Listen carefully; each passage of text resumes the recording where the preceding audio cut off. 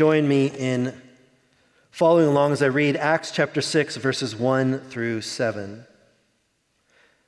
Now in these days, when the disciples were increasing in number, a complaint by the Hellenists arose against the Hebrews because their widows were being neglected in the daily distribution. And the 12 summoned the full number of the disciples and said, "It is not right that we should give up preaching the word of God to serve tables. Therefore, brothers, pick out from among you 7 men of good repute, full of the Spirit and of wisdom, whom we will appoint to this duty. But we will devote ourselves to prayer and to the ministry of the word." And what they said pleased the whole gathering, and they chose Stephen, a man full of faith and of the Holy Spirit, and Philip and Prochorus, and Nicanor, and Timon, Parmenas, and Nicholas, a proselyte of Antioch. These they set before the apostles, and they prayed and laid their hands on them. And the word of God continued to increase, and the number of the disciples multiplied greatly in Jerusalem, and a great many of the priests became obedient to the faith. And thus far, in the reading of God's word, the grass withers and the flower falls, but the word of the Lord remains forever. Now, as we get into this text, it's important to understand something of the gravity of the complaint that arises and comes to the apostles here in Acts chapter 6. It refers to these two groups of widows, the Hebrew widows and the Hellenist widows. This is likely a reference to their language. The Hebrew reference would have been Palestinian Jews who spoke primarily Aramaic. The Hellenist was a reference to those that lived outside of Palestine and spoke primarily Greek. And they all ended up here in Jerusalem because in those days it was considered virtuous to be buried there in Israel. And so a good number of Jews would spend their final days in Jerusalem, leaving behind a disproportionate number of widows. And think about this, if you would. Think about these Greek-speaking widows. I mean, they had been lifted up, they had been moved, transplanted, they'd been moved from their homelands and brought here to Jerusalem simply to become widows. And of course, the widows were all a vulnerable group of people, but because of this transplanting, this Hellenist group was an especially vulnerable group of individuals. And so there was this daily distribution, and this daily distribution corresponds with what we know to be this organized Jewish charity that would go on in local communities.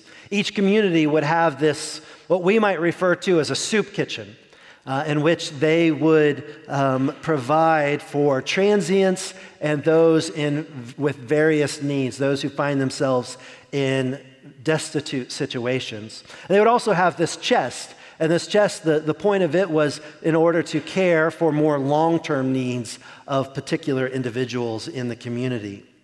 And for them, for the Jews, this was essential to covenant loyalty. It was essential to care for these vulnerable folks because this was how they would live or maintain the covenant that God had made with them to belong to Him. According to Scripture, failure to care for the poor actually bore a curse because it was considered to be covenant disloyalty. An example of this is in Deuteronomy chapter 27, verse 19. It says this, "Cursed be anyone who perverts the justice due to the sojourner, the fatherless, and the widow." And all the people shall say, "Amen."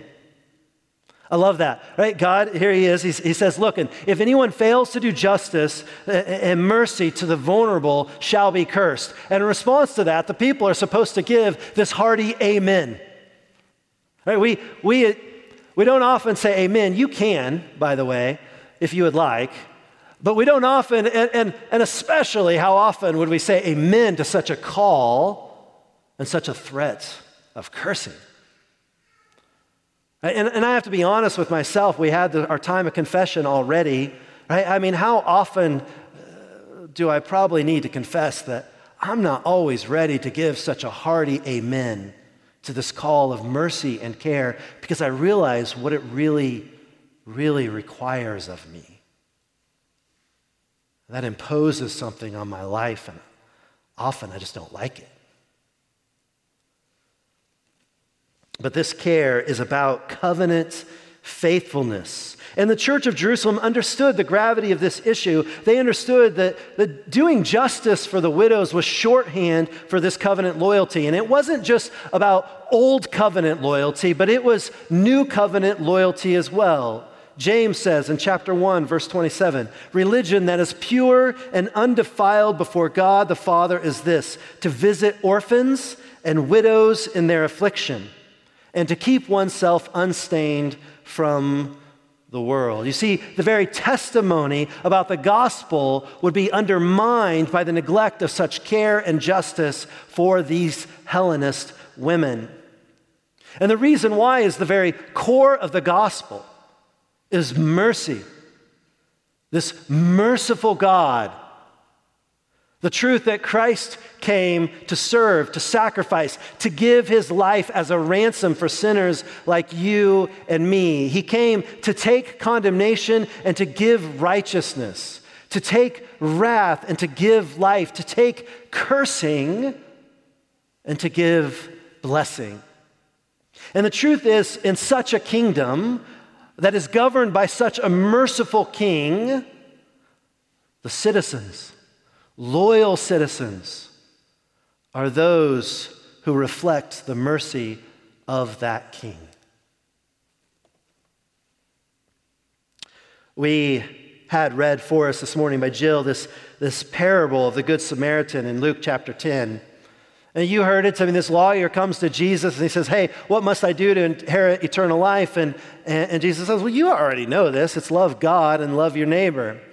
And seeking to justify himself, because loving your neighbors might be inconvenient, he's like, well, then who's my neighbor, right? Like, who is it that I really need to serve? What does this actually look like? And so Jesus tells this story about this man who's going along his way, and he's attacked by these robbers. They beat him, they strip him, and the scripture says they left him half dead, right? He left there to die. And we wonder, like, who's going to help him? And so this priest comes along, and we go, well, this guy's like, he makes his living doing religion, right? So surely he's going to help him. Well, he just skips over to the other side to try to avoid it. And we think, okay, well, now here comes this Levite. Surely this Levite, like, he's going to be into it. Like if there's somebody who defines old covenant people, like, surely this Levite's going to do it. He knows the law. He's going to take care of them, and he skips by him as well. And finally, we get this Samaritan, somebody, the last person we would expect, and we thought, well, this guy's doomed. He's not going to help him. But Jesus says he has compassion for this man. And he stops and he cares for him and in his affliction, saves his life, really. And then Jesus asked this question of the lawyer, which of these three, the priest, the Levite, the Samaritan, which of these three do you think proved to be a neighbor to the man who fell among the robbers? And the lawyer answered, and he knew the answer. He said, it was the one who showed mercy. And then Jesus says, you go and do likewise. You go and you do likewise. Elsewhere, Jesus said, be merciful even as your Father is merciful. Paul commanded, therefore, be imitators of God as beloved children and walk in love as Christ loved us and gave himself up for us, a fragrant offering and sacrifice to God. You see, the neglect of care undermines the testimony of the gospel.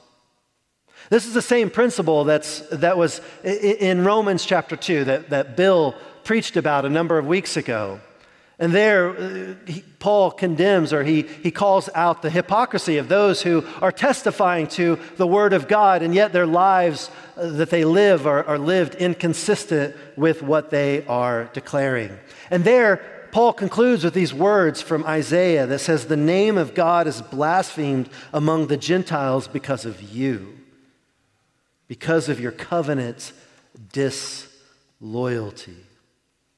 You see, as those who belong to Christ, because of the work of Christ, we are called then to live in light of this gospel, to imitate the very heart of Christ, the love of God, his compassion and his sacrifice, his mercy, his justice and his grace. Like, this is covenant loyalty. And if we as a church are going to declare that we love God and that we love his word, and we do, then we will love mercy. We will be a people who care for the vulnerable, who love mercy, who seek justice for people in their places of need. It is who we are. And all the people shall say, Amen.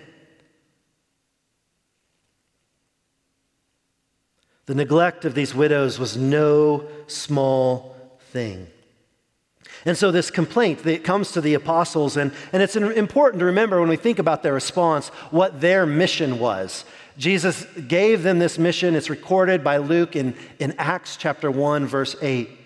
Jesus said, "You will receive power when the Holy Spirit comes upon you, and you will be my witnesses in Jerusalem, in Judea, in Samaria, and to the ends of the earth." And oftentimes in the book of Acts, when Luke refers to the Word of God, it's actually shorthand for this missionary enterprise, this taking of the gospel into the world. And so they understood this task as being their work.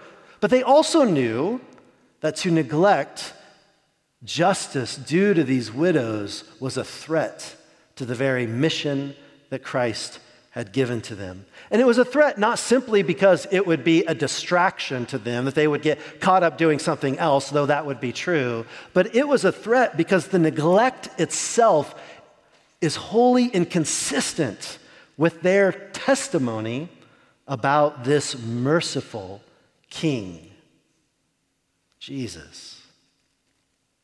And so they raised up leadership in the church to ensure that this care and that this mercy would be fulfilled, so that the word of God would continue to increase. It would go out into Jerusalem and Judea, Samaria, and to the ends of the earth.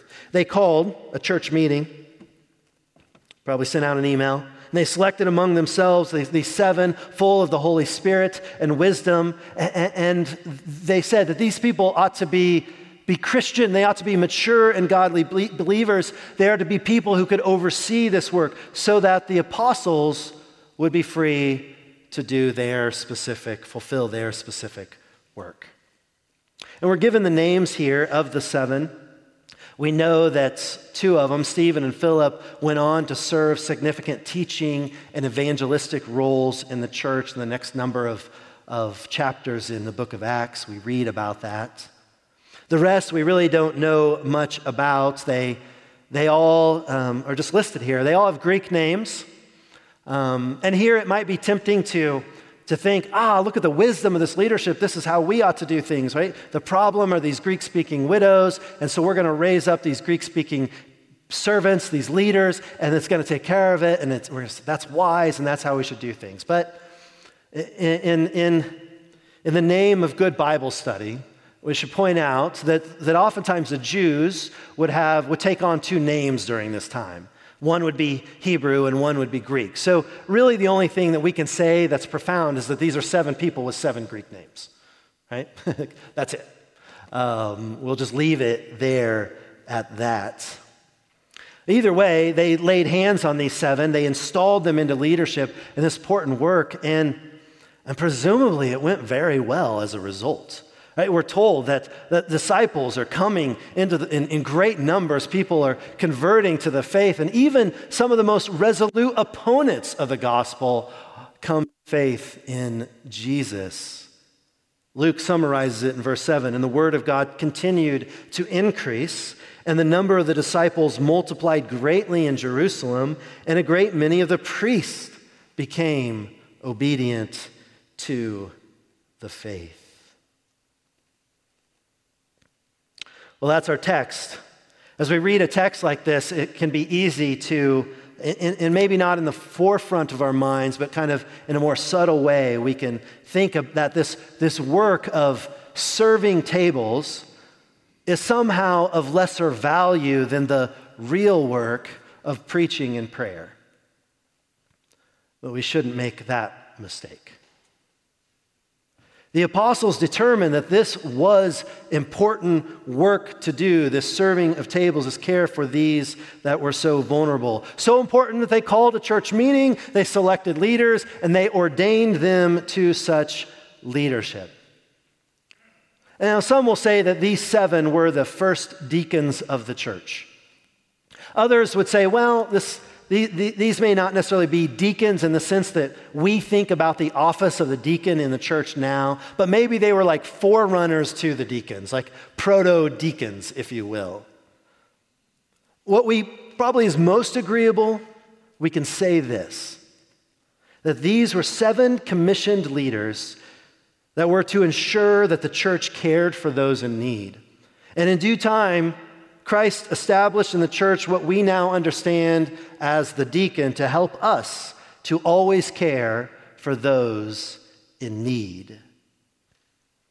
The word deacon comes from the Greek word diakonos. It means servant, but it has this emphasis of a servant of the king and a service to other people. And in the broadest sense, each and every believer is actually called to be a deacon, a servant in the likeness of our servant Savior, Jesus. In Matthew chapter 20, Jesus says, "You know that the rulers of the Gentiles lord it over them, and their great ones exercise authority over them. It shall not be so among you. But whoever would be great among you must be your servant, and whoever would be first among you must be your slave, even as the Son of Man came not to be served, but to serve, and to give his life as a ransom for many." This language of servant is diakonos language. Matthew 23, Jesus said, "The greatest among you shall be your servant. Whoever exalts himself will be humbled. Whoever humbles himself will be exalted." In Mark 9, Jesus said, "If anyone would be first, he must be last of all, servant of all." In the broadest sense, each and every one of us is called to be a servant of Christ and to people. Now, in a more narrow sense, deacon, the word came to refer to this office of service in the church. And we see this in a number of places in the New Testament. For example, in Paul's letter to the church in Philippi, he addressed 3 groups of people. He addressed the saints, which would be the whole of the congregation. He addressed the overseers, which would be a reference to the elders and pastors, and he addressed the deacons. In 1 Timothy chapter 3, right, Paul addressed the qualifications for both the overseer and the deacon, saying, and in doing this, really what he's doing is he's establishing that just as the elder is placed in a place of leadership in the church, so was the deacon. Now, this plays itself out, for example, in our church. In the EPC, our denomination, we understand that God has ordained 3 offices to oversee the life and the ministry of the church. The first is that of the teaching elder, or what we might often just say pastor. Right? And the primary work of the teaching elder is to expound the Word of God. It's to lead the church in celebrating the sacraments. It is to oversee our worship and pastoral care, Christian education, nurture, and the mission of the church. Here at Grace, we have 3 teaching elders, Bill, Chad, and myself. And then we have this second category of the ruling elder. What we would most often, we will just say elders. Right? That's how we use the language. Sometimes you hear us as Presbyterians use the word session. Don't get confused. That just means like the whole of the elders together, the session. And really the primary role of the ruling elder can be seen really in the title itself. It has more to do with overseeing than the teaching, though they're not exclusive to each other. Certainly the teaching elder oversees, the ruling elder is to be part of the ministry of the word. Well, the ruling elder's work is to represent the mind of Christ, to watch over the spiritual welfare of the church, including its prayer, discipleship, discipline, visitation, and they should become equipped in the ministry of the word. Here at Grace, we have 12 elders, current: Scott Rass, Todd Cook, Clay Phillips, Jason Lichty, Caleb Stiegel, Larry Birmingham, Michael Bolton, Darby Ritter, Mike Wietrick, Phil Oberzan, Larry Swinson, and Warren Wiebe. And then we have this third category, this third office, this deacon. And this is an office of service. It's an office of service. And it's an office of service that is a position of leadership in our church that serves under the authority of the session. And the deacon's role is first and foremost to lead the church in our ministry of compassion and service to those who are in any way experiencing distress. Now, we need to be clear at this point that the ministry of the church belongs to the church. The ministry of the church belongs to the church. It is yours to do. It is ours to do and to fulfill. God has called each and every one of us to live lives of service. Remember, we're to say amen to this great call of mercy and justice and care. The deacons serve as our leaders in this important work. They lead us and they call us and they draw us into it. And our job is to respond and to follow them in this important work. And we do so that our testimony about the gospel of the Lord Jesus Christ would ring true. That when we say that God is merciful and He's shown it at the cross of Christ, that our children would see it displayed in the way that we care for one another and go, I see it. And it would ring true for one another and remind one another of the great work and the great mercy that God has given to us, and we live that out in the way that we care for one another. And it would ring true outside these doors for all who are watching and who are listening in. We're to follow them and to fulfill this great work of ministry.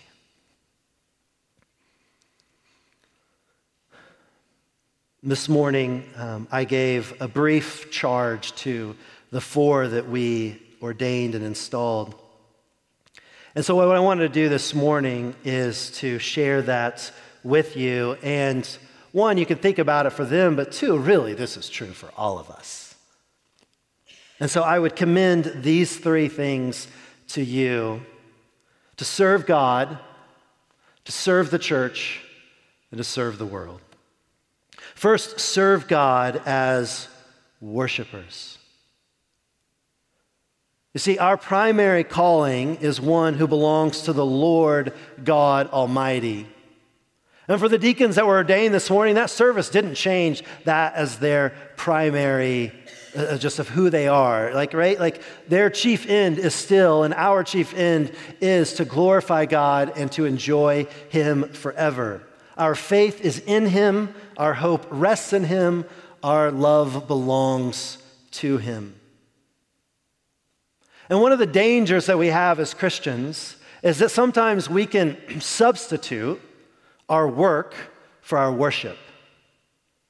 And we got to be careful not to do that. Right? Long before we were called to be deacons, to be servants, we are called to be disciples of Christ, to be those who sit at the feet of Jesus. Here I think of Mary and Martha, these 2 sisters.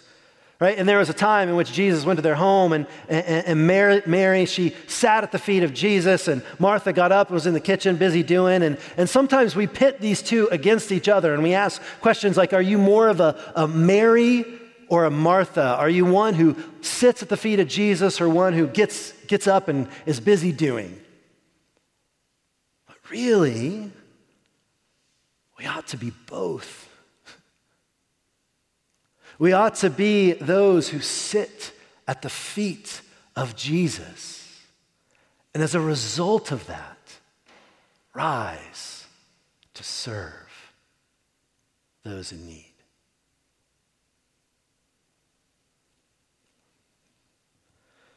Our worship, it empowers our service. Second, we need to serve the church as servants in the likeness of King Jesus. The church is the very bride of Christ. We're to love her well, to serve her faithfully. And we think about how it is that we can do this, and maybe one of the ways that we can think about it is in this way, that ultimately our service is to Jesus. It's to him, it's before him, and it is for his pleasure. Jesus tells us in Matthew 25, "For I was hungry and you gave me food. I was thirsty and you gave me drink. I was a stranger and you welcomed me. I was naked and you clothed me. I was sick and you visited me. I was in prison and you came to me." And then the righteous will answer him, saying, "Lord, when did we see you hungry and feed you, or thirsty and give you drink? And when did we see you a stranger and welcome you, or naked and clothe you? And when did we see you sick or in prison and visit you?"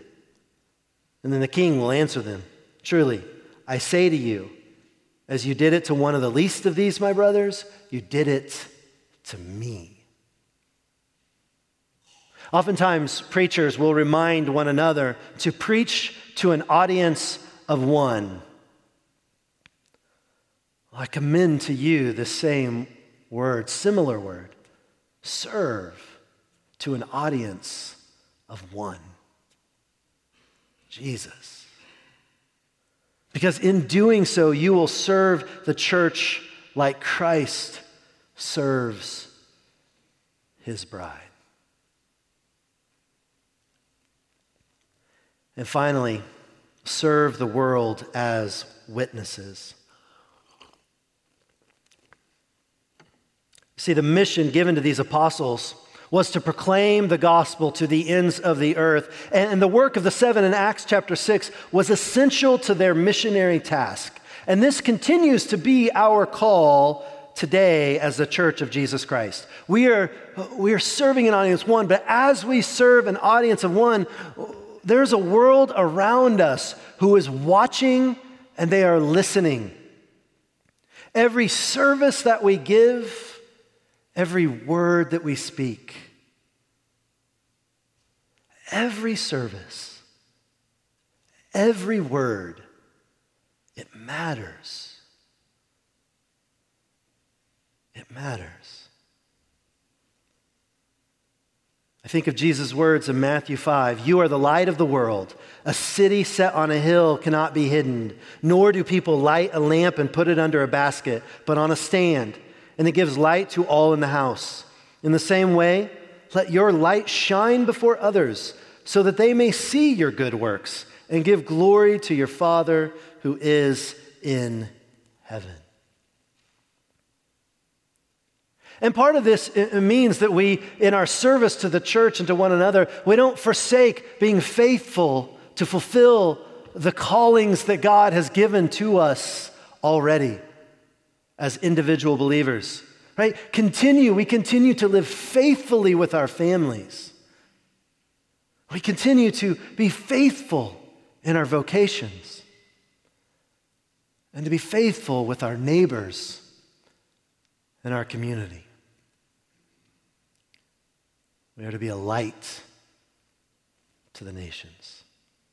Serve God, serve the church, serve the world.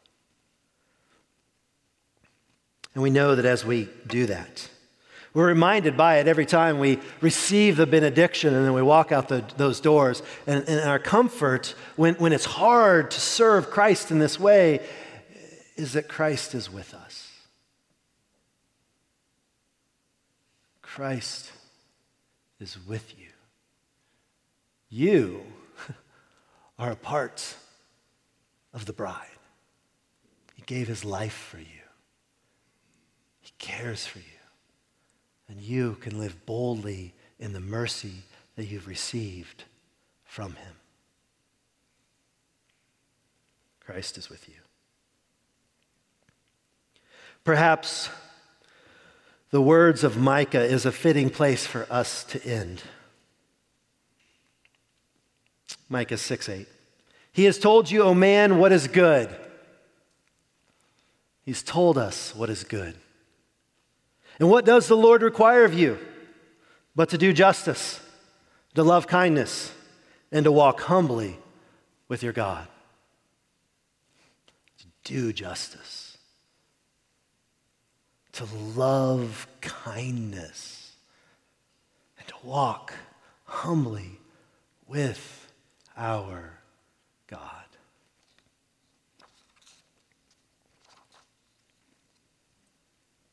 This morning, the four took a number of ordination vows and installation vows.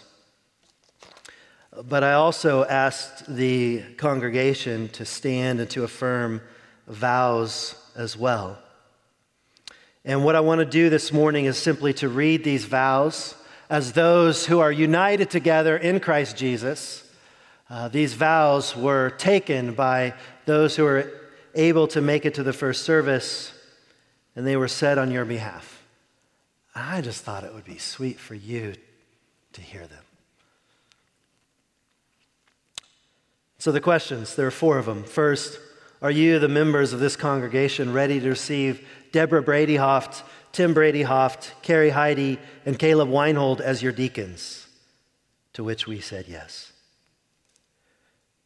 Do you promise to submit to Deborah, Tim, Carrie, and Caleb in matters of spiritual discipline and to receive with humility and love the word of truth? To which we said yes. Do you promise to support Deborah, Tim, Carrie, and Caleb with your prayers to give encouragement and assistance in every way as they seek to instruct you in the things of the Lord and to lead you in the building of the kingdom of God in this place? To which we said yes.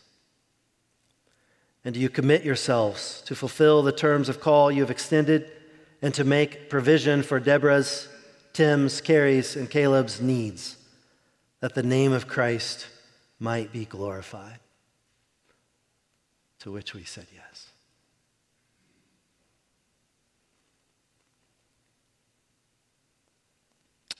Do justice, love kindness, walk humbly with our God. Please pray with me. Father, we rest in the mercy that we've received in Christ Jesus. Even while we were yet sinners, Christ died, that we might have life, and life to the full. We are those who are poor in spirit. You have made us rich by your grace, and we give you thanks. And we know that our work of justice and mercy and care for one another doesn't attain secure righteousness, because only this righteousness is given to us as a gift of grace. But we so long to be a people who reflect your care and your mercy. And so, Father, would you work in us in that way? Empower us by the truth of the gospel, that we might live in light of it, that we might seek to be a people full of compassion and service and sacrifice and love and mercy, that we would desire to do good, that we would see those who are most vulnerable, see those in need, see those who are hurting, that we would reach out and enter in, that we would be so bold to do so, to give our lives just as you, Christ Jesus, gave yours. Father, we love you. And it's in Jesus' name that we pray. Amen.